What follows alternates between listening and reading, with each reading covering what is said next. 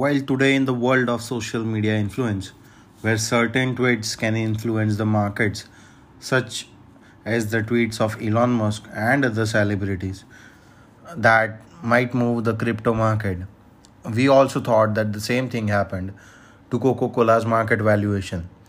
But it was just a mere coincidence of what we think that happened.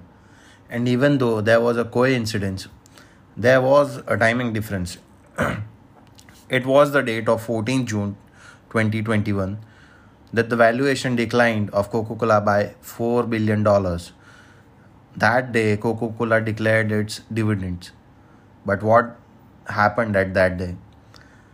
Ronaldo's press conference and the bottle removal happened at 3:45 p.m.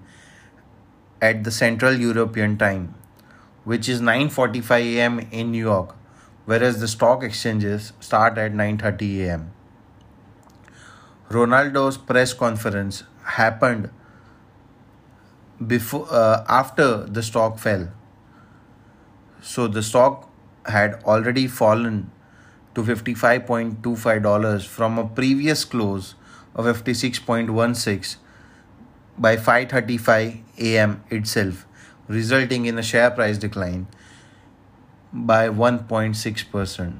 Thus, Coke already lost $4 billion before Ronaldo even started.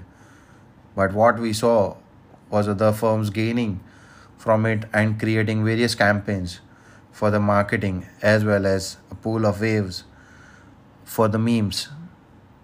That's all for today. I am Nimit Brahmbhatt and you are listening to my not so profound thoughts.